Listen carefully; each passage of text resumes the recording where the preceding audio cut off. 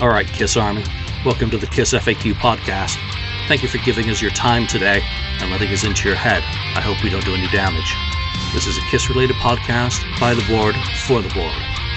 We hope that you enjoy. We'd love you to support this show. Please like, follow, and subscribe to us on Facebook, YouTube, and Twitter. Your likes and subscription helps us to grow and attract interviews and content. So please retweet and share our posts. Your contributions are appreciated.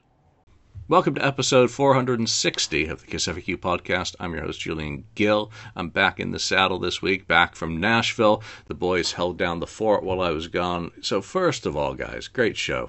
Thank you so much for, I don't feel like I can leave you guys home and worry about, you burning the place down, because it was a really entertaining show. I enjoyed it. And also, Mark, Julian's not here. We can go as long as we want. It made my flight back, it took up, nearly half of the flight. So thank you very much. And you've also got some very good comments. So it's nice for me to be able to read some show comments just for some of the feedback. Tim Cobb says, my favorite podcast. No egos, no misinformation, just friends discussing KISS. Great sense of humor as well. Fun episode. Yeah, thanks, Tim, for that. And yes, it was a very entertaining episode, and it is. We try to be positive and real. We don't need to act out and be anything that we're not. Thomas Hubner, I hope Gene does a real demon-style heavy metal album with writing partners like Hetfield, Mustaine, Scotty, and John Schaefer. John Schaefer, isn't that Iced Earth? Yes. This is very fast riffing combined with Gene's hook would fit very well. Well, everyone's got their own tastes. Jason Leonard, one of our big supporters. Jason, thanks for commenting twice. I definitely enjoy this episode. Ken and Mark both do a great job hosting when the teacher is away. I'd love to see other collectors' vinyl, and it always inspires me. And I'll read the platitude out. The KISS FAQ is the single best podcast in the world, except no substitutes. Thank you very much, Jason. All right. And how about one more? Let's see. M. Murphy, 3608. It's interesting to me how a lot of people who love Asylum don't like Crazy Nights. I always sort of think of them as sister albums.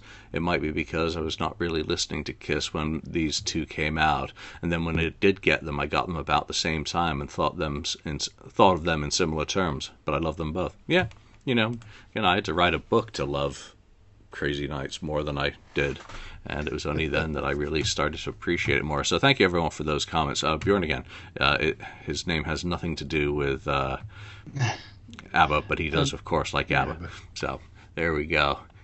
All right, so news this week.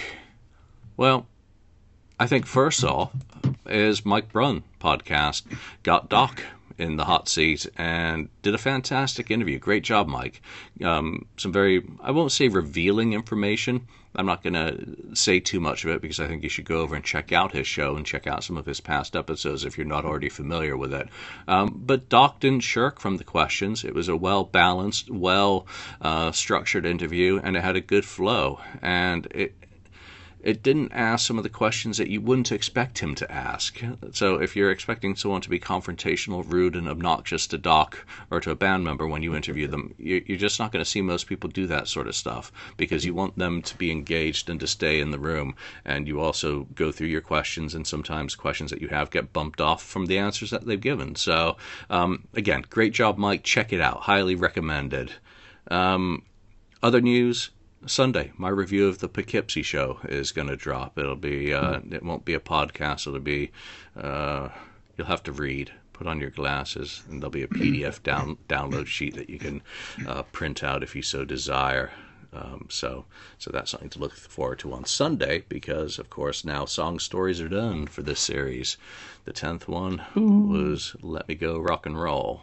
Mm-hmm. So that's it until series 3. That was very good, by the way. Yeah, I had to fix. I misspoke about the song not being performed on the End of the Road tour. I meant to say, obviously, that it hadn't been performed in 3 years, because it was dropped at the end of, I think it was 99 shows that it had, but it hasn't been performed since and hasn't returned.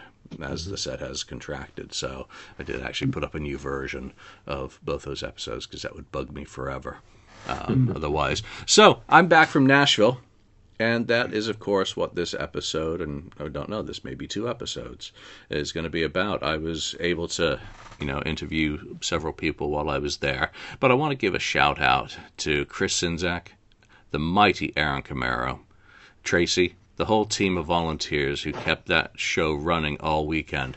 Lonnie and Mark came to the first one with me back when it was in a tiny little venue in Nashville, and now he's basically in an airline hangar. I mean, it's absolutely massive and impressive how it has scaled. Here's a quick video of just a walkthrough before the doors opened. So I'm here at the Rock and Pod Expo in Nashville, Tennessee. It's before the doors open. Setup was done yesterday. Chris Sinzak has put together an absolutely incredible venue. We're in Expo 3 down here at the Nashville Fairgrounds. For those of us who were part of Rock and Pod Expo at the very first one, it's really grown. There's so many great podcasts here, or who will be here today.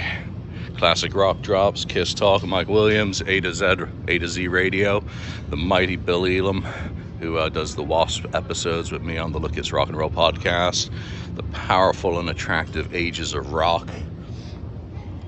Got Mistress Business, Neon Angels. I mean, look at these setups. The Rowdy Rocker. A lot of quality podcasts being generated at a grassroots event that's growing bigger and bigger each year because of the efforts of people like Chris and his team.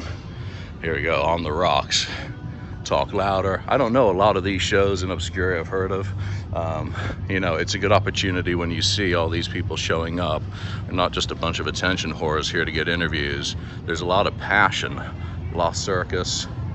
Again, a lot of people have not loaded in yet. Event's starting in a couple of hours. I just want to show you some of the early birds because I'm going to be busy today. Got some great interviews lined up. They're 15-minute, so they're going to be short bites. Got a couple of fans who I'm hoping to talk to as well for the Kiss FAQ podcast because that's what it's mainly about, even though I'm under the Look It's Rock and Roll banner this year because I want to start growing that show out with some of our non-Kiss content. Sandy Gennaro, drummer, Blackjack, many other bands. Ricky Rackman, legend, Cat House. Getting over into the vendor areas, I'm going to pretty much stay back from a lot of this because they're still going to come on in and be loading up, doing all their setup, so I don't want to be an ass. Some talent. Met this lovely lady yesterday, Lisa Michelle Axelrod. Hopefully get her on the show. She's got some good Kiss stories. Very, very nice person as well. Steeler. You don't see that every day. Rik Fox. First person I met yesterday. Came by the table, said hi. This guy's got some stories. This guy was there at the beginning of Kiss. He was there at the beginning of WASP. He's been a part of the music scene. Ron Keel. Anyone who's a Kiss fan will have heard of Keel because of the work Gene Simmons did back in the day. That wall over there is going to be the talent, BB Buell. Maybe I'll get a chance. We'll see. Lots of artwork, lots of really cool shit I've seen so far being set up here. It really is. A lot of people have come in under this roof to take advantage of the, situation that are being presented to them and the opportunity. It really is. The Kiss Room. The sexiest voice in podcasting. Matt Porter, of course. Cobra Survivor, Bacco. These are the Pantheon podcast partners.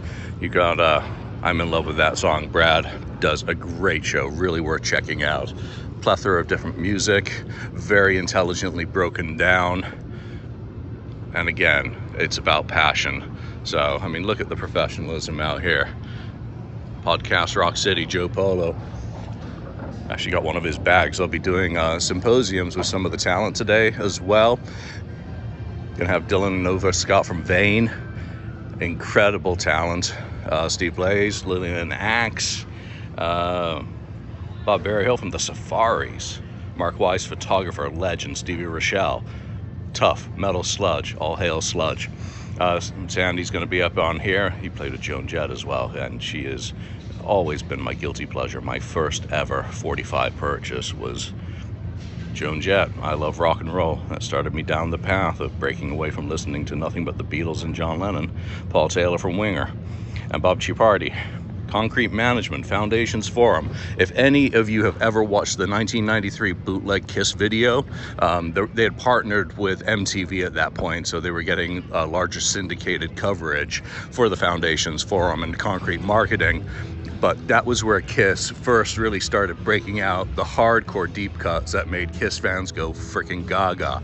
He's going to be here. He was the brains behind that event. He had a partner early on after the formation of that company in 1984.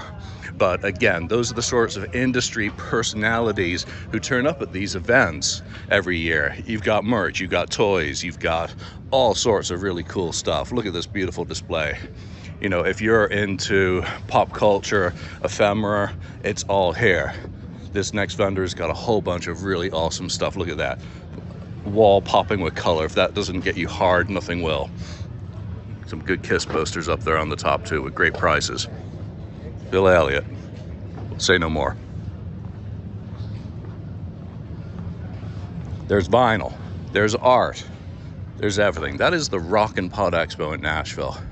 And just think, 4 years ago, was it 5 years ago, 2018, the first ever Rockin' Pod over in a tiny little space. I think there were like 10 podcasts. The venue was so small I stepped on one of the Nelson twins. We had a great jam session at the end.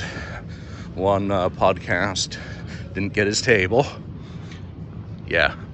All right, so that's the Rockin' Pod. We had 10 tables the first year, I think it was, and one guy didn't get a table. So it's absolutely grown. A ton of vinyl, other sort of collectors, podcast brothers and sisters. I'm in love with that song. Ages of Rock, A to Z Radio, Podcast Rock City. I'm going to start losing track of all. Kiss Talk. Just a ton of podcasts, a lot of non-Kiss ones as well. It really was a gathering of the tribe. A lot of events around it. There was a VIP mingler over at a bowling alley the night before at the Rockin' Pod, and it had an arcade with nothing but pinball machines in it, including the Kiss one. Oh, yeah. So that was St. Patrick's Day, so I couldn't drink that night because I was driving. So it was a real bummer to be in a pinball arcade, and then they had a show afterwards, which I didn't stay till because again I wanted to make sure I stayed off the hooch for the following day. I'd done load in that day, and when you're operating on your own, you've got to really balance things out a little bit more. So the following day was the Rockin' Pod, followed by Heel Fest, and then Sunday things closed out with the comedians and a screening of Exposed. But by that time, I was on the plane back to San Francisco. So absolutely incredible event. We're going to go through some of the interviews today, but before we do you guys have any news? Anything you want to chime in on? Well, I just saw on the board that they released a third single from the Poughkeepsie thing, that I Love It Loud is now streaming, apparently. It will be tomorrow for US, but people on the right side of the time zone. Yeah, because there's a Spotify link on the board. Yeah, well, if you're able to play it, you are, but it usually drops on Friday at midnight. Okay. Singles, so depending on your time zone or your VPN, you'll be able to hear that. Yeah, be interesting to see what interesting. People... Sorry, I didn't mean to cut you off. I was just going to say, it is interesting, though, that somebody brought up that the singles that are being released from this are all Creatures of the Night songs. What's wrong with that? Nothing. I just thought it was interesting because, because it's an Animalize, type tour. You would think they would at least put one of those songs on there, right? No, I think there's only two from Animalize in the set at that point, and it's better to hold those back. And if you read my review on Sunday, you'll probably get an idea why. The Creature songs are all kind of throwaways in a sense, but they're also very good instantaneous measuring sticks to compare Mark with his Bruce and Vinny at that point. So it is kind of interesting from that point. And again, I think I did 2,500 words in my review. I was very long-winded as always, as I'm being right now, and I haven't even stopped to take a breath of air yet. So we'll see how long I go before I turn blue. All right. So you guys have had a chance to review some of the interviews. Which one do you want to talk about first? And Rik Fox. Rik Fox. All right. Here's the Rik Fox interview. We'll be back at the end to talk about it. I'm Julian, anyway, for the Kiss FAQ podcast. Thank you for having me. Well, Rik, thanks for joining us today. I want to talk to you about two bands. You were there at the beginning of both of these bands. And first of all, let's go back. It's the 50th anniversary of Kiss this year. Mm-hmm. And in late 1972, I believe, you were on a fly on the wall of them rehearsing as a trio before Ace Frehley joined the band. That's a mind-blowing thing for you to have witnessed and for me to get to talk to someone who was there. Can you take us into those rehearsals and to what you saw and how it differed from what they became? Well, I got that became, well, I met Peter Criss after he got out of the band Chelsea. And his family moved around the corner from me in Brooklyn. Right. All right. So I wound up becoming friends with the middle-aged daughter. It was Joanne. There was an older sister, Nancy, then Joanne. And then there was a younger sister, Donna, who my friend John Alton went out with. Right. So Peter would stop by his mom's house in Brooklyn on the way into Manhattan to rehearse with Kid. He put the famous ad out, drummer willing to do anything to make it. Right. Which Gene and Paul saw. And so he started rehearsing with them, and they became the trio that they became. And he would stop by and say, hey, you want to come watch rehearsal? Sure. So we'd go up to their loft, watch them rehearse. They had milk crates, old milk cartons on the wall to absorb sound. It was just like it was described, paint peeling off the walls. Manhattan had a lot of buildings that were industrial lofts. Right. So this was, a gutted industrial loft. It was maybe 30 feet by 10, 30 by 12. Right. So we sit at one end, they were rehearsing at the other. And the first thing I saw was Gene Simmons' SVT amp cabinet had the stencil Jack Bruce on the side, which is one of Jack Bruce's cabinets from Cream, like that. And pretty much what we saw and heard them doing was the early initial versions of what we heard on the first album. Right. Strutter, Firehouse, Nothing to Lose, like that, as a three-piece, without the solos. And they were rock stars at that point. I mean, jeans, platform shoes, that's how rockers dressed back then, like that. And I try to imitate that as well. And we just watched them go through the set, or we'd move over. There was a little couch, we'd sit on that. And Gene was trying to get us to clap, in parts where there was a clap, to clap along, things like that. There was no standard to match them up to. There was nobody to compare them to because they didn't sound like anybody. Right. They were heavy like Humble Pie. They had catchy, I don't want to say Doobie Brothers, but catchy songs. Right. Really easy choruses, stuff that we could leave there and remember the songs. Right. Like that. And then so there was a period where they were auditioning guitar players, and Bruce Kulick, his brother Bob Kulick, auditioned. A lot of people, J.J. French from Twisted Sister, a lot of people auditioned. But when we went back up there, Ace Frehley was there. So we missed it, but he got the gig. He was wearing a gray pinstripe suit with a purple sneaker and an orange sneaker, and he's leaning against the wall. He's got his leg up like this, up against the wall. And he's playing these ripping leads, just like Chuck Berry on 12. Right. Kind of, Jeff Beck, Jimmy Page type. And Paul's nudging him, get off the wall, come, interact with us while we're playing. And it was just, and then of course my friend John would bring like a 6-pack of Budweiser. And Ace would go, John, can I have one of your beers? Yeah. And he finished that. We go, John, can I have another one of your beers? He drank all of John's beer, like that. But it was like I was still in high school. We were like, wow. Well, you were at Bishop Laughlin. You were writing about them in the Jameson, weren't you? I did, yeah. Yeah. How'd you find out about that? Yeah, I read an article that you wrote in December '73, and you were talking about the best glitter scene bands, and you're running through Sniper, which was Joey Ramone fronted them. Yeah. I think you had Luger in there, ISIS, Broadway, something. Turn Down Broadway. Turn Down Broadway. There's some bands I took pictures of at Coventry. Yeah. Yeah. And Street Punk and Brats and yeah. So you were all around that scene, and it is of course your photographs that have been ripped off for decades. Thank you. Yes. And I've got some in my drawer that I bought in record stores in the '80s.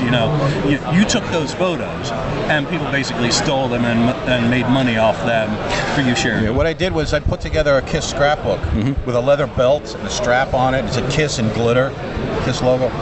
when I got to California, I met some diehard Kiss fans, and they said, "Hey, if you're ever interested in selling anything from your scrapbook, take it off your hands."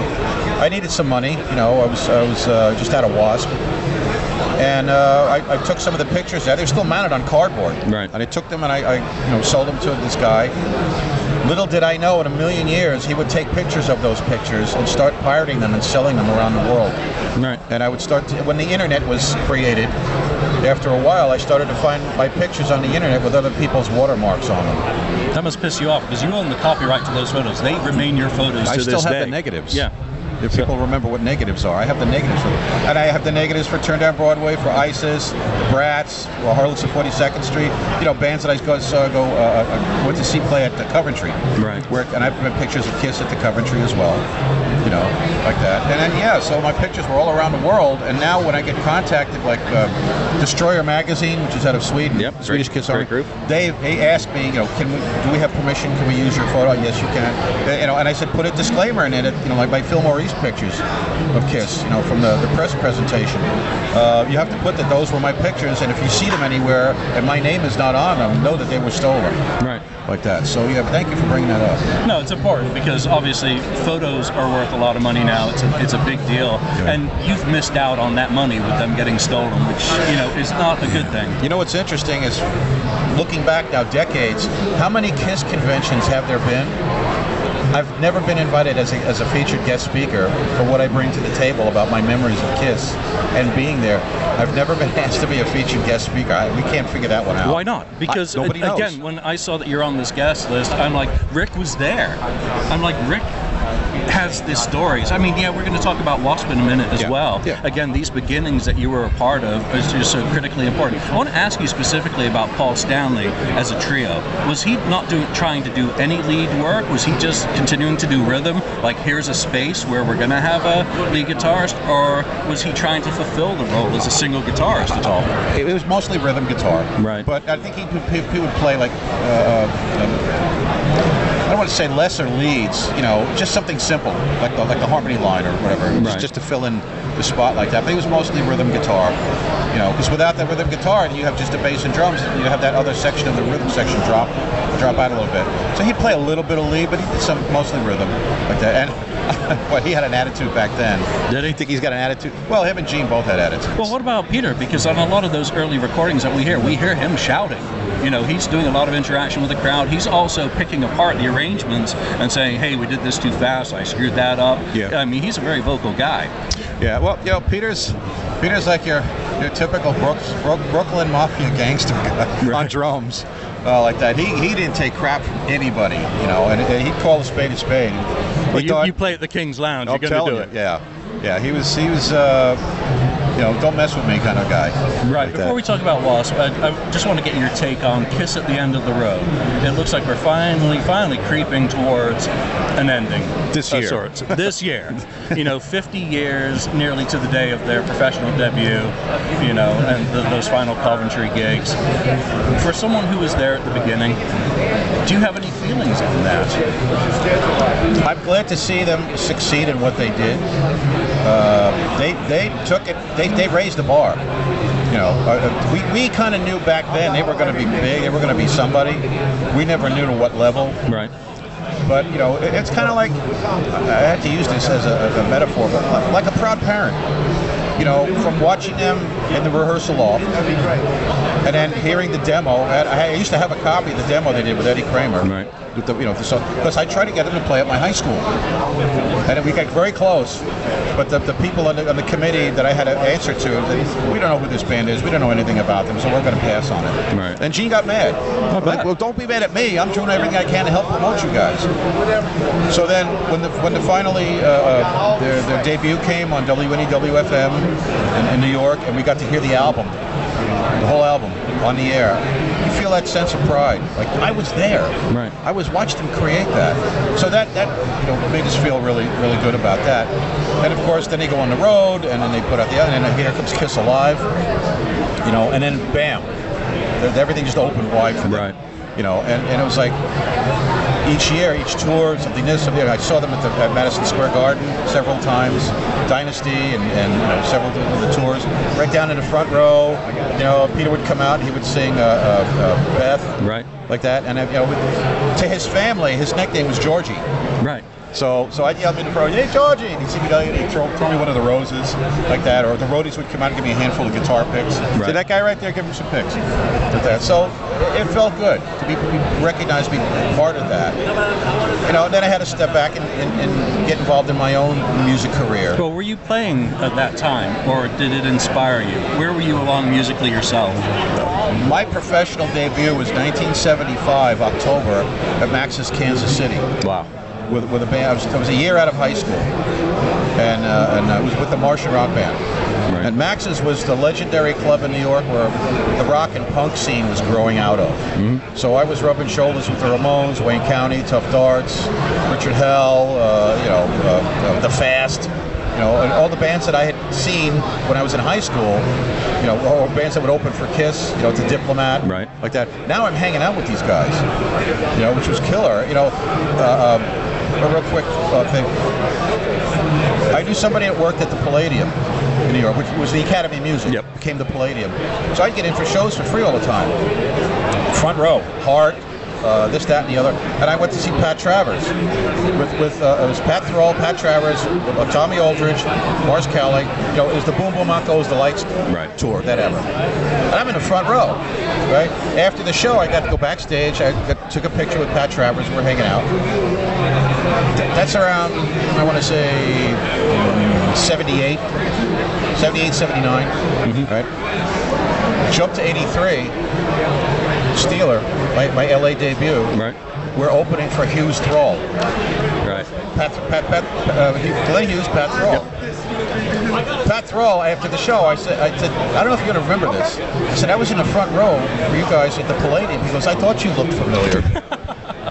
Like I said, I have both of your Automatic Man albums, by the way. And he goes, oh, thank you. So I had a bonding moment with Pat Thrall, which was like incredible. He remembered me, some kid in the front row. That's nice. And I said, now we're playing the same show. No, so, that always feels good when that does happen. But you've taken us into LA, which inevitably takes me into the WASP story. Yeah. Because you were a part of WASP in the very formation of that band. You're in the first official PR photos of it. You're on the first demo. You're a founding member of WASP, no matter what history is written around that. Fact is fact. Yeah, co-founder. Well, yeah, WASP is celebrating, or has been celebrating, its 40th anniversary. As someone who was there at the beginning of that and who did not have maybe the joy that you should have had from that experience, what are your feelings on Blackie being a survivor and being able to bring that show back on the road? Do you have any feelings, or do you want to say no comment? See, if they bring up my name to Blackie, he'll go, next question. Right. No comment, next question. I'm glad to see he did what he did. He's a unique writer, creator, and all that. Not everything he does is original, but then in this business, what is? They were called Sister. Yep. And my number was handed off to him from some kids who were visiting in New York at the time. And they gave him my phone number and a picture I had. He called me up from LA. He says, he talked me into coming to LA to try out for his band, like that. And they flew me out. And I auditioned for the band. It took 2 days, the process. But sitting there watching them three-piece, now I'm back in the Kiss loft. Right. And I'm watching the three, Randy, Blackie, and Tony, go through the set, 5 songs. I said, all right, come on up. I plugged in, and I played, and so after 2 days, he said, all right, you got the gig. And Blackie's car wasn't running really well back then. Mike Solon, who was the guy that picked us up at the airport, for your trivia people, Mike Solon is the bartender in the Blinded Texas video. All right. Okay. He goes, what's a gig? Okay. And he pours the acid on the bar. Okay. That's Mike Solon. Mike Solon is Eddie Solon's brother from Kiss. I was going to ask if that was the connection. The soundman. So that says that connecting the dots. So Mike would drive us back and forth everywhere, to rehearsal and whatnot. And I was staying at Blackie's cottage in Hollywood. we're now into like March, almost April. I got here February 4th of 1982. So I'm now in the band, we're rehearsing, whenever we can get Mike to drive us down to rehearsal. I get a phone call from a friend in New York, I take Blackie's phone, and I go all the way out to the courtyard. There was a giant avocado tree, there's leaves all over the courtyard. So I'm talking on the phone, I'm kicking over leaves, and I kicked over a leaf, and I saw it looked like a yellow jacket, a hornet. Right. So I stepped on it real quick, so it wouldn't fly up and see. And then I ticked the leaf over, and it wasn't completely dead. It was still squirming.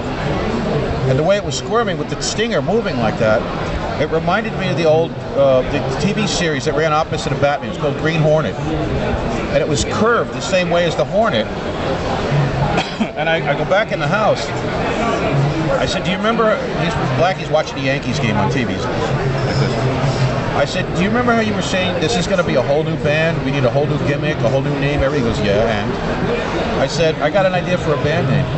He goes, what's that? I said, WASP. I said, I just stepped on one outside in the courtyard. I said, remember the Green Hornet logo? He goes, yeah. And he's thinking, he looks up at the ceiling and goes, WASP. I said, it's a good idea. He goes, keep thinking like that. The next night that we were at rehearsal, we did rehearsal. We got together afterwards. Blackie, me, Tony, Randy. Blackie goes, we have a new name for the band. Randy goes, well, I wanted to call the band Hellion because that's what they call bad kids in Texas. I said, there already is a band called Hellion up in Hollywood. And Tony goes, what's the band name? Blackie goes, WASP. Tony goes, WASP? Who names a band after a bug? And I said, the Beatles? Scorpions? And Black goes, that's it. That's the name of it. So right there, that's the 4 co-founders of a new band, right, technically speaking. And then, so Blackie called up Don Atkins, some photos. Yep. Like that, and Don says, Blackie called me up, he's all excited, we got a bass player, this is great, man, he sounds great, we got to do photos. So we did photos at Don Atkins' parents' house, and by the end of May, Blackie got something up his butt, stopped talking to me, he says, we got to talk, you're out of the band, it's not working. And we'd already done the demo, right, which I co-wrote on Master of Disaster, which was the 6th song. Mm-hmm. And some people compare that to Wild Child because the verses are very identical in the arrangement. So I get canned, and he goes, and you have to surrender all your copies of the band pictures. Why? I didn't sign anything. He disclaimer, like that. He goes, they're my band. I paid for the pictures. They're my pictures. It's my band. You give me back all your pictures. So the world would have never seen those pictures had I not grabbed the negatives when he wasn't home and went up to Sunset Boulevard, made more copies.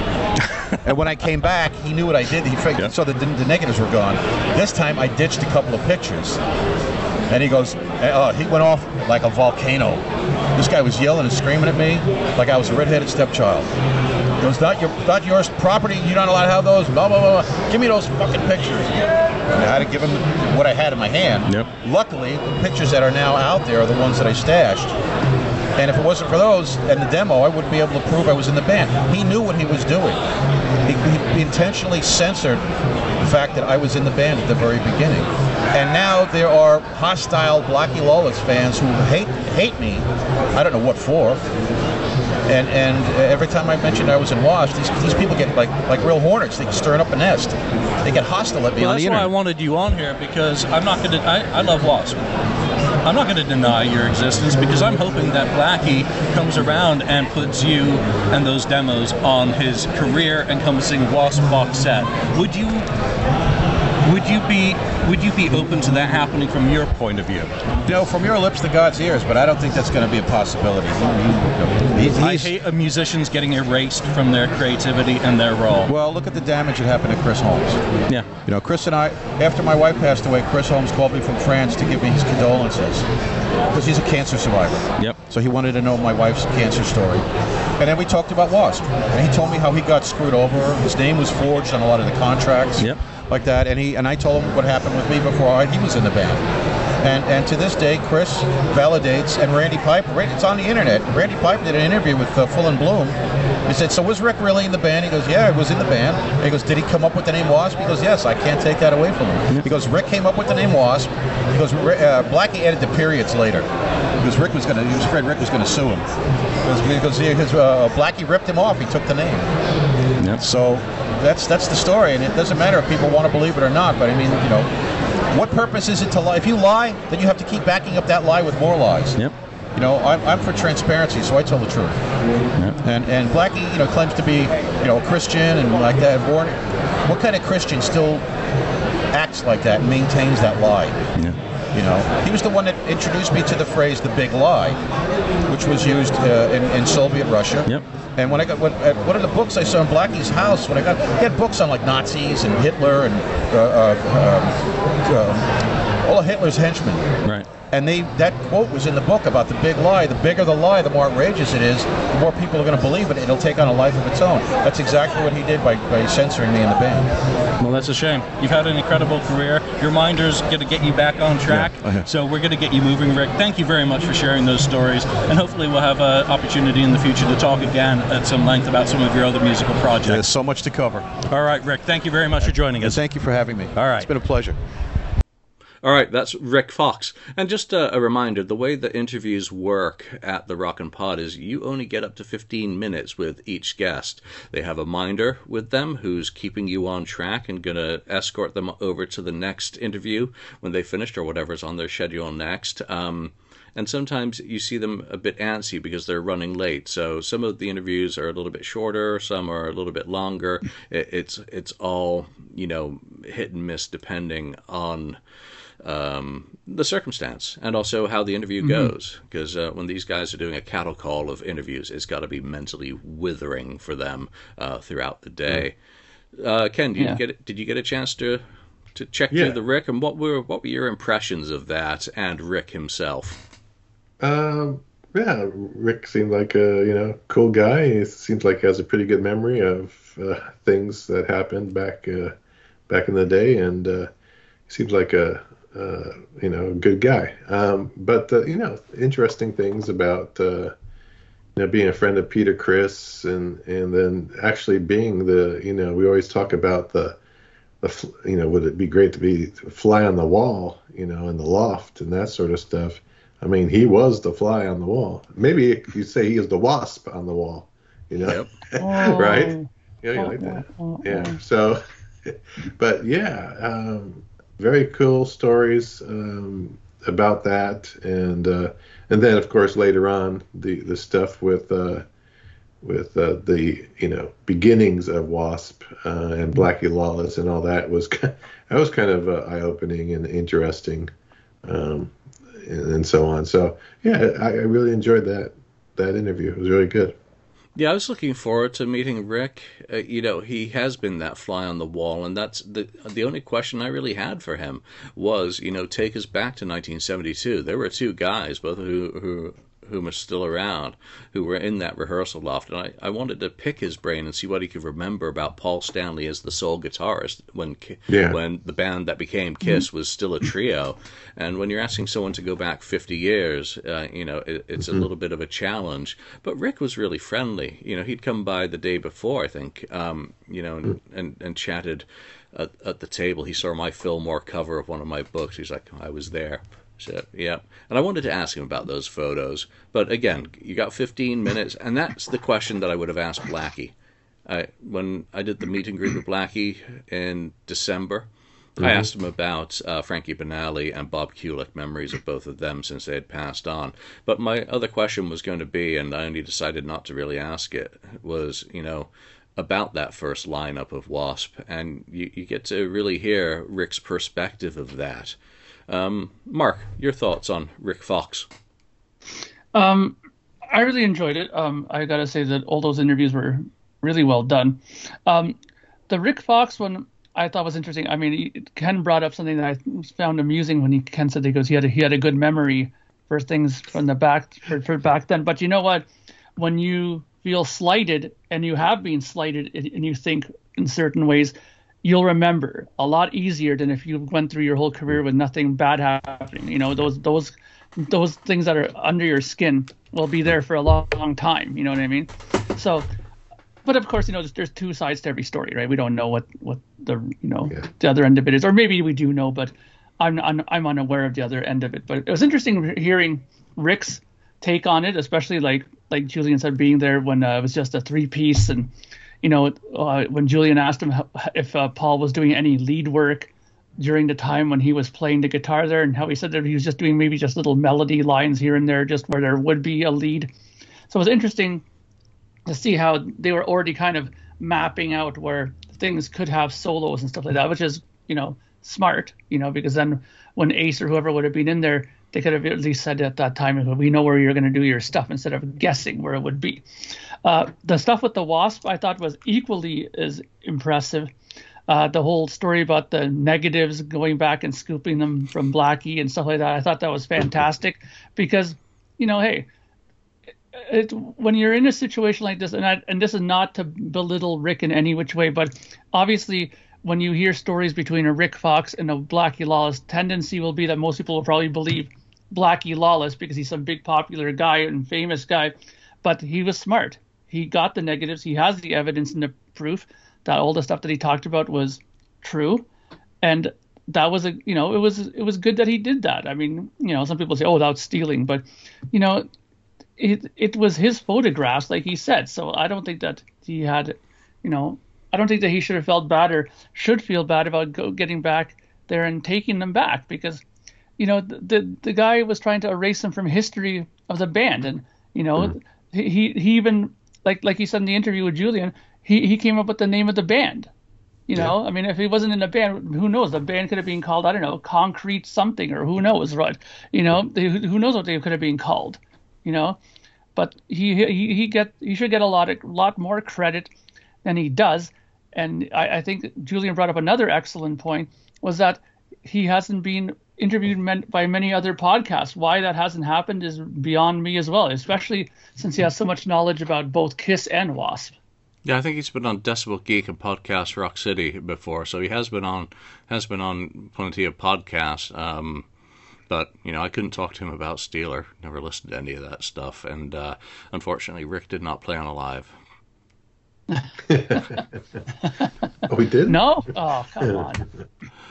All right, let's move on into the next one. The next interview was one that was important to me. I knew David was going to be there, and I knew that he had a story as a Kiss fan that went back to 1974. David is one of our big supporters who shares nearly every episode, and there were two guys who watch a lot of our episodes and share them. Brian is the other fella, who both saw Kiss in 1974.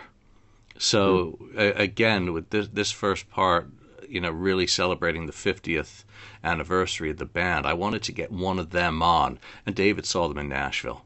So, all right, David, Cathey, you are a longtime supporter of my podcast, our podcast, and a whole lot of podcasts here. First of all, I want to thank you for your support and sharing all of our podcast votes. It means a hell of a lot when you do that. Well, I appreciate that. I love the show. The guys you have on, wonderful. And I'm just a fan of all the podcasts. And anything that I can do to help you guys grow, get the word out, I'm going to do it. And you're here today supporting Rock and Pod, so thank you very much for that as well. But I wanted to talk to you because you're a hardcore Kiss fan. You saw the band in 1974 during their first, you know, Kiss Sends the Country Up in Smoke tour. Yeah. Tell me about that show in April 1974. Well, I was 10 years old, fixing to turn 11. And it was actually my brother who introduced me to the band, got the first album when it came out in February. And I was instantly hooked on the music because I had older brothers and they were into the Beatles. And that's what got me started on that rabbit hole to metal and rock. So it was the Beatles, then it went to Led Zeppelin and to Kiss. Right. And going to that show, I was, like I said, a 10-year-old and wasn't sure what I was going to see because back then you didn't have the internet, you didn't have a lot of things, and I was going, and when I got there to see the 4 members of KISS, I was amazed, I was shocked, scared, because Gene was just like, wow. And you're 11. Yeah, and I was just, almost my jaw was on the floor most of the time because I was just staring. But I was hooked because I'd already heard the music, and seeing that raw energy from Paul Stanley, Gene Simmons, Peter Criss, and Ace. That just, as an 11-year-old, I was floored. I loved it. What did you make of the gimmicks that they had as part of their stage show back then? Exploding drumsticks, levitating kit, breathing fire, and lots of smoke. There was a lot of smoke. When Gene did his blood, I thought, is this real? Because I didn't know at that time what I know now, and because they couldn't have the logo. The ceiling was, it was too small. Was it on the side of the stage? No. Not even in there? Not even in there. Wow. And Peter's drum thing didn't go up as high as some of the other places where he had more room, but that's what hooked me, was all the thing. Paul Stanley, the way he paraded around, he did it then, and Ace Frehley with his guitar. I mean, they were tight for somebody coming out in 1974 on their first tour, but they were imperfections. It's going to be, but they knew what they were wanting to do, and they were willing to do anything to do it. Right. So how did an 11-year-old get into that show? Well, there were 2 shows in Nashville that year. One on the 15th, one on the 16th. One was 21 and up. The other one was an all-age show. So I got to go to the all-ages show. Plus I had, an older brother who was almost 20 years older than I was. Right. And he took me and a couple of my cousins to go see it, and God rest his soul, I'll always remember that. What was his name? Jerry.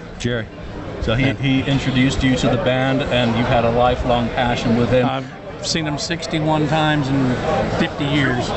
So what other shows have you seen along your career with the band? Your music life with the band. Did you see them when they came back around for Hotter Than Hell?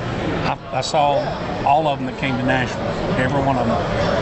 I saw Hotter Than Hell, that was on like almost Halloween. I think it was either the day before or on Halloween. Right.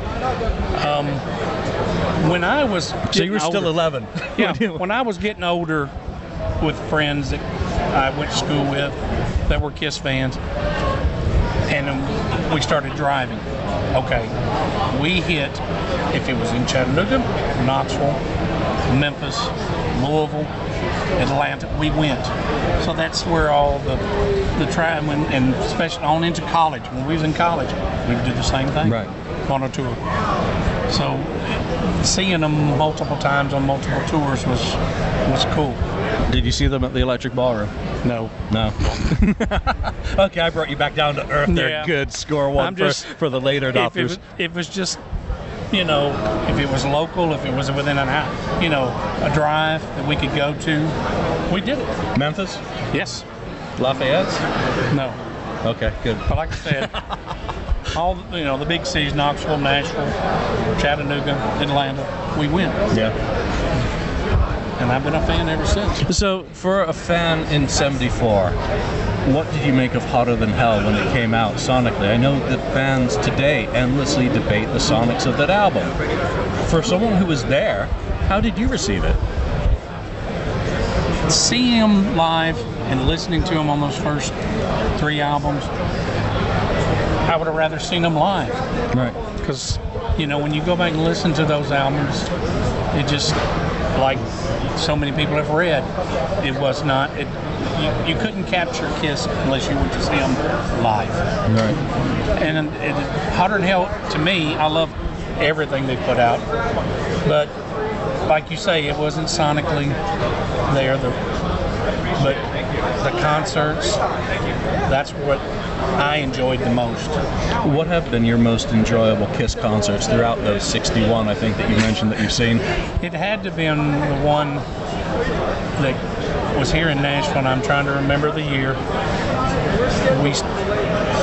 It was down at the Municipal Auditorium, and at the time, you had to get there, get in line, because it was first come. It was all general admission. Right. And it started snowing. We went into the show, and after the show was over, we come out. It was about 7-8 inches of snow on the ground. Right. And trying to get home from that was a journey. But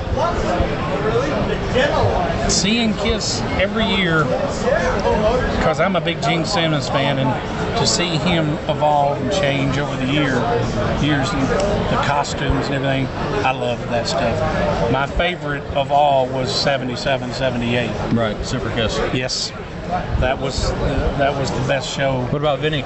No. No? He was a great songwriter, but I just didn't think his musical talent was for Kiss. I don't like his playing. I didn't like. Which is really weird because of his Jeff Beck influences. He was a Beck player before he became a fret wanker. Yeah. But, which, just go figure. I just didn't think it was a fit, and I was disappointed when he was on the tour when he came in and replaced Ace. I didn't care for him. You're going to go to Knoxville on this final run, or are you done? No, I'm done. You're done? I saw him, like I said, the 16th of April in 74. My last show was April 9th, 2019. Almost 45 years to the day. Yep. I don't have any regrets. I loved it. No, it's good to be able to walk away happy, and we'll always have the music. I want you to give a shout out to some other podcasts that you listen to.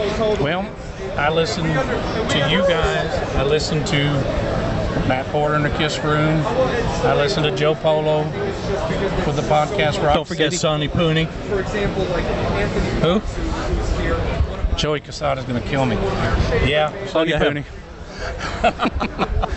And I am close friends with the guys at Ages of Rock. Aren't they fantastic, that trio? Yeah, I love them. They really are the Three Stooges. But I love you guys. I love Marcus Almighty, and I love Ken, and all the ones. Don't forget Daniel. Mr. Wow. Yeah. Wow. Yeah. All right, David, Cathey, thank you for taking some time. I want to talk to people who are in Nashville who saw the band here in this great city. Thank you very much. Sir. Mark, back to you. Thoughts on the David interview? Yeah, I thought it was really good. Like the memories of seeing the band back at that time was really interesting to listen to. I mean, I think that if I'm not mistaken, because I watched all of those interviews that he did in like one succession, so sometimes information might overlap a bit. Yep. Yeah, but I'm pretty sure that he said though that when he saw them the one time that they weren't even able to put up their Kiss logo on the stage. There was no logo for the show in Nashville. Yeah. So that was interesting to hear that because, you know, as we've seen in various books and stuff like that have been out, we've always seen shots of, you know, it side stage or low on the ground or somewhere else. But on this show, there was no banner, no Kiss sign at all. So I always thought that was fascinating. But by the sounds of it, they made up for it with a lot of smoke and, you know, maybe they bumped up the pyro a little bit or who knows, right? But he definitely made it sound like it was a show worth remembering. And like once again, if he remembers a show from 1974 in detail like that, then that's got to tell you how impactful it was on his psyche and his memory. I mean, just fantastic stuff. And I got to thank him as well for, you know, helping post the shows all the time when he's watching them and reposting them. It's been an incredible help for us, I'm sure. And all the kind words that he said about me and Ken and Lonnie and all that. I mean, we really appreciate it, and I really appreciate it too. So thank you very much. Yeah, a lot of people came over to the table and said hi. There were several Kiss FAQ T-shirts, and really, you know, I do thank everyone who came over and said hi, or came over and I only had a very limited amount of books with me because of travel weight, but who purchased books from me. You know, it was nice for them to talk about the shows and to have, you know, the other podcasters there as well. I mean, it was really awesome from that perspective, and we do appreciate you. We're not gonna, you know, call you names or Well, David didn't play on the live either. So, Ken, what were your thoughts on that interview? Because he saw Kiss before you. He did. He's a lucky guy. I'm jealous, But yeah, I agree. Well, first of all, thank you for being a supporter, obviously, of our podcast. So I want to just kind of, on top of Mark's there, say thank you. And then, he's seen Kiss, early at the beginning, and plus, what do you say, 61 times? I think he said something like that. But the interesting thing too that he said was about, the music on those early albums, but again, like we've said many times too, is they're all, those songs are better. They're when they're played live, that's the best version of Kiss. Is the live version of Kiss, and those songs being played live, like Black Diamond, Cold Gin, all those, oldies. They call them oldies now, but it's a good movie. He's a passionate guy about the band and about Kiss, and it's obvious. He's a big fan, and it was enjoyable to hear his kind of history of Kiss. Yeah. And as a Kiss fan who, got on the train in 1985, I can't go back to be an original fan who heard the first album when it was in stores and then heard Hotter Than Hell for the first time and saw the shows in that period. I can never get that. So it's only from people like David and Brian sharing, their stories that we can actually live vicariously through their memories. So... it's very cool. All right, next interview is Bob Chiappardi.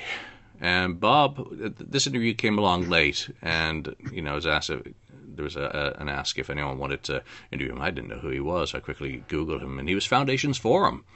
And, of course, for Kiss fans, the 1993 Foundation's Forum bootleg is one of those outstanding moments in history where they dug out all the old songs. So I wanted to just, some softball questions about Foundation Forum. Here's Bob. Bob, good to meet you. Good to meet you. Thank you for taking time to join the Kiss FAQ podcast to talk about your industry experience. And you've got with you? I got my son here, Angelo. Hey, Angelo. Good to see you. You too. Thanks for coming out with your dad today. Thanks. He just turned 11.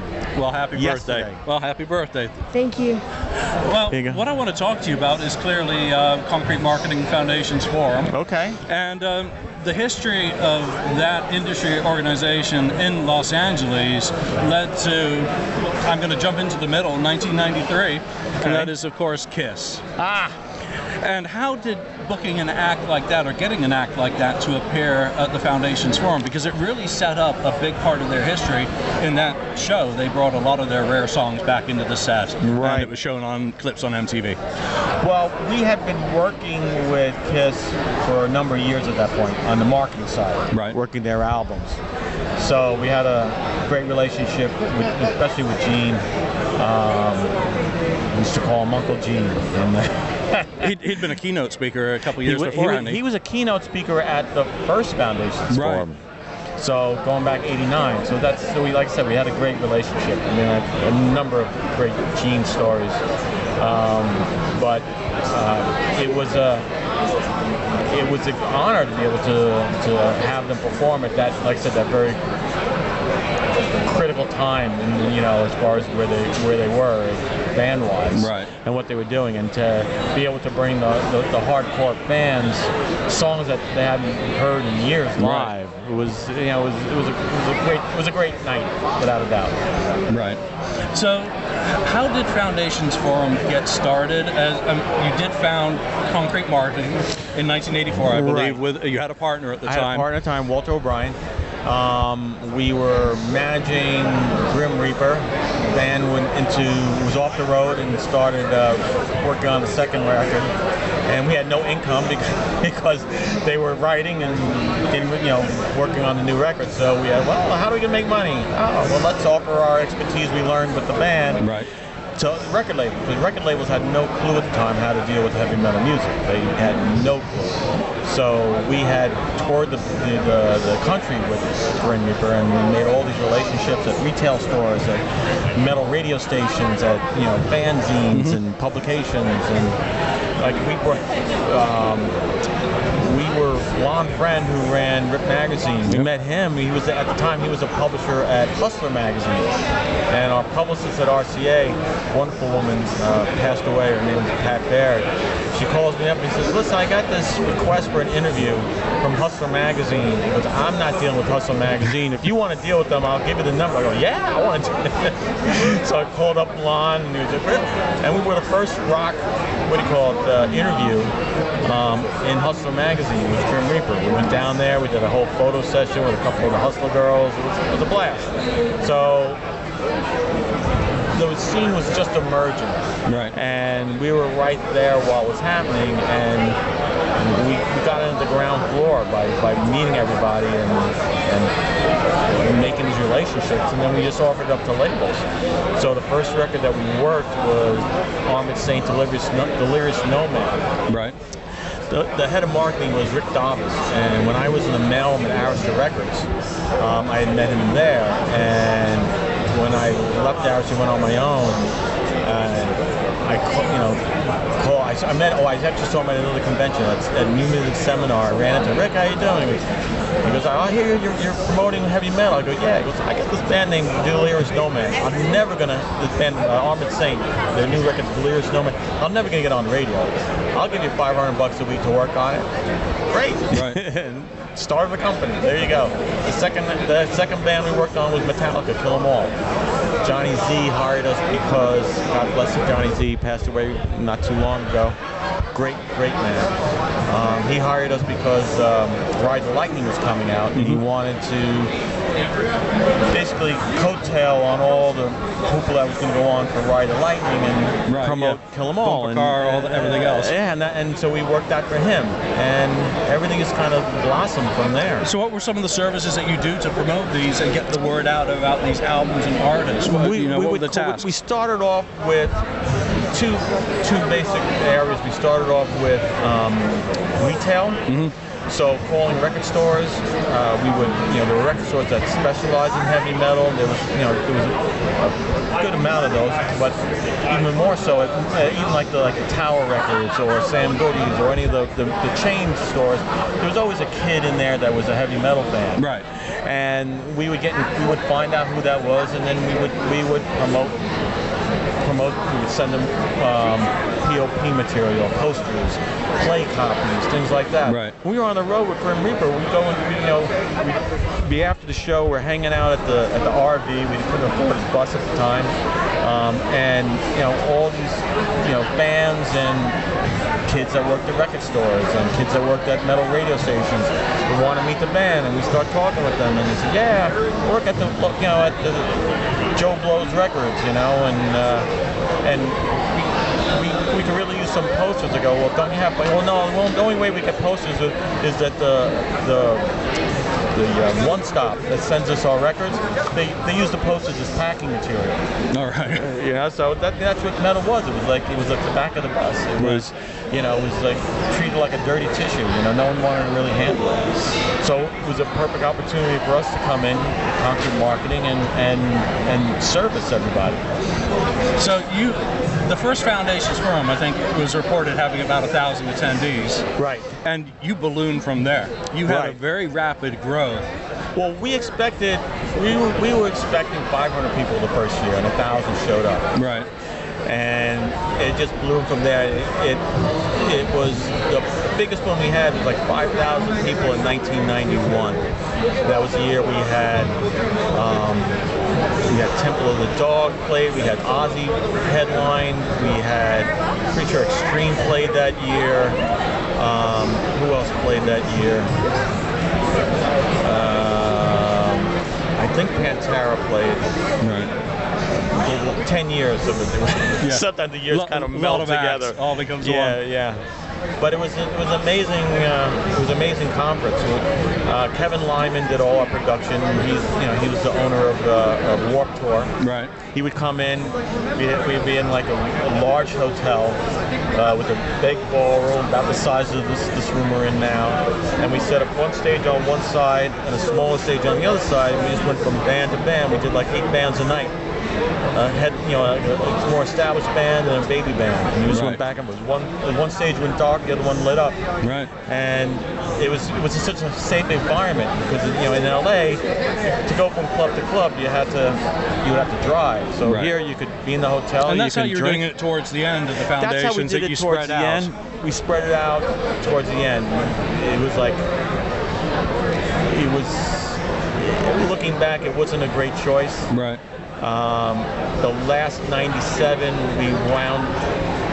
Did we do? I think the last one we did it all in one place again. Right. We experimented for 2 years and it didn't. It was tough. But it seemed to have a really robust run from 91 to 95-ish. Even the last year in 97, it was the convention was great. It was very expensive to run, and I think I lost 150 grand for each of those years. In the best year, I think we made 500 grand. So it gives you the difference of success to people who attend and success to the guys who are running it, that they can afford to run it again. 2 different things. And you partnered with MTV. You were able to get syndication. Well, we didn't partner with them. We just provided such a great avenue for them that they, Ricky Rackman would come down. I got to go say hi to him. I see he's got a booth over there. He would come down, and all the bands that they were covering were there, so they would spend a whole episode just based on Foundation's Forum every year. So while we didn't partner with them, we did a lot of, we gave them carte blanche to do whatever, to get involved in everything that they wanted to. When you come to an event like this, do you feel that this is kind of a resurgence of this kind of industry crossover for a modern paradigm? I think it's great. I mean, I love seeing this. It's just great to get people out of their houses and away from their computers and the internet, and just interact live and see everybody and intermingle with everybody. And we're all face to face again. Exactly. Which is absolutely amazing and wonderful. It's amazing. It's great on 2 levels. One, post COVID on 1 level, but also just to see people interacting again and not pressing buttons and having a superficial relationship with a friend, quote unquote. Could the Foundation's Forum exist in today's music environment? There's been talks. I mean, I consult with Revolver magazine, and I've talked with the owner there, and we talked about maybe bringing it back, with Revolver being the main sponsor. So you never know. We'll see. Never say never. Last question is, who's your biggest miss for Foundations that you wanted to bring in that you were never able to reel in or get? Wow, that's a great question. Because I noticed on one Foundations you got 2 members of Aerosmith down. Yeah, we had Joe and Steve. No Joe and Steve. We had we had 2, if not 3 of them down. We had 2 of the guys from Rush. No, 3 of the guys from Rush down. We had with Van Halen, they didn't play. It was the year that we did a press conference at Foundations where they announced Gary Cherone being a new singer. But as far as playing, well, here's a little something that you may remember. I think the year was 91. Pearl Jam was supposed to play, but a song of theirs was taking off, and they needed to do a video real quick. Right. And the video was Jeremy. Oh, okay. So you lost out to Jeremy. I lost out to Jeremy. So if you're gonna lose out for a reason, that was a pretty honorable reason. And their product manager, I'm still very close friends with, Mark Ryder. Bob, I hate to do this, but at least you didn't lose out to something that was a bomb. Yeah. So, all right, Bob. Well, thank you very much for taking the time to join us and explain a bit about Foundations Forum. Thank you very much. Thank you very much. All right, so Foundations Forum, again, that bootleg, I think they did Going Blind for the first time electrically in decades. That show, there have actually been upgrades of that have showed up on YouTube in the last year. It really is an incredible performance where, they just got out and slayed. So, Mark, as a guy who's gone to NAMM, industry, you're an industry dog as well as, in your history, what takeaways did you get out of the Bob interview, if any? Well, excuse me. I thought it was interesting because I've been to these concrete foundation forums. I actually went to one of them in '94. I think it was the one right after the Kiss one. So I kind of like, dope, when I realized that I had missed Kiss, the year before. I went to it when they had Bruce Dickinson was there when he was promoting Skunk Works at the time, that album. He was around in California there, and I had seen Dee Schneider's new band that he had then at the point. I forget what the band was called, but he had a different band at the time. Widowmaker. Yeah, that's it. And that's what I saw. Yngwie live. I saw Dream Theater live because they had in the evenings afterwards, after the old schmooze fest during the day, they had a big concert at the end of the night at the ballroom. And that's when I saw Dream Theater, who had just lost Kevin Moore. They had just released Awake at the time. And they were playing with a newly found Jordan Rudess at the time, who hadn't even been into band yet with them at that time. So it was interesting to watch that show. And of course, Yngwie screwed everything up because he set his guitar on fire and everybody had to evacuate the ballroom. So everybody hated Yngwie that night. Yeah, it unleashed the fucking fury. Yeah, he did indeed. But it was a good show. He played really good, Yngwie, I have to say. But I'd liked his memories, Bob, about it, because a lot of the stuff that he talks about is from a time period I was really just starting to get really deep into music. He talks about starting up the management firm, because I'm pretty sure that he also, Concrete and those guys, with Walter, I think they started managing Pantera and bands like that. Later on, right? So then Pantera was like numero uno on my list when I was young. We were covering Pantera in our sets when I was in my band, So to hear back all these memories about stuff that he was involved with, it impacted me a lot, because I remember being there front and center, and I remember going to these concrete things. And one of the things I loved about it was, as soon as you walked in to one of these events, they're like, "Hi, what's your name?" You give them the name, they give you this little pass, they clip it on you, and they give you this humongous bag. Like you keep hearing about these bags like at all these kind of like award ceremonies. They did that there as well. Huge bag, big program, tons of sample CDs, like 4 CD packs from record labels and stuff, like all kinds of stuff. When we got back to the hotel and we dumped it on the bed, we were there for hours looking at stuff from different bands we've never heard of, labels we've never even heard of before.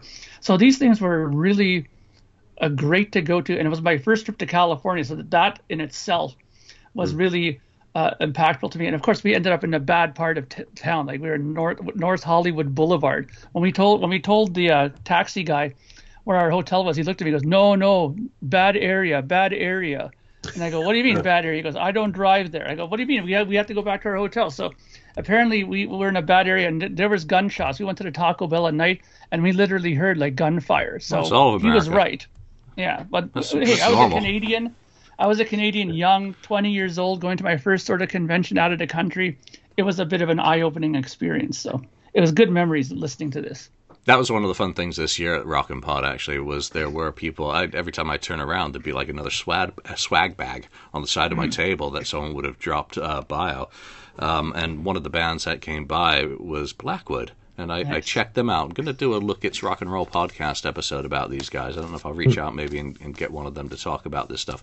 But check them out on YouTube. It's actually a good American hard rock, which is very interesting. Ken, you're a consumer of bootleg, so no doubt you've seen Foundations Forum many times. And what were your thoughts on that one? Well, no. I mean, I haven't been to Foundations Forum or anything. I mean, I've seen the videos. You've seen the videos. Oh yeah, I've seen the videos and so on. So well, you can thank Bob for them. Yeah, I know. Yeah, well, thank you, Bob. But yeah, it was cool seeing or hearing some of the origins of it, of the Foundations Forum, and how he, for instance, expecting right? The 500 or something to show up, and you got 1,000. Then it kept growing every year, kept getting bigger, and that sort of thing. So yeah, it was really interesting in how he, got these guys to come and put on this, show and so on. So every year, and I thought that was, really cool thing. Yeah, I mean, when we're at an event like Rockin' Pod, it's kind of similar, that it starts out as a grassroots event, and obviously they had the marketing arm. They were working with Grim Reaper, so they were kind of ahead in what they were doing. But Chris and his team are doing a very similar sort of thing in Music City, in building an event that brings musicians and music podcasters and fans together, which is just really, really cool. All right, that's it for this episode. We're going to be back with a part 2 for the rest of the interviews from Nashville Rockin' Pod. Thank you for spending time listening to the KISS FAQ podcast today. All sales are final. There are no refunds. If you'd like, look us up on Facebook or come over to the KISS FAQ message board and discuss the topic we've broadcast today. Don't forget to rate us on iTunes, Spreaker, or wherever you've listened to the show. We hope you'll join us again.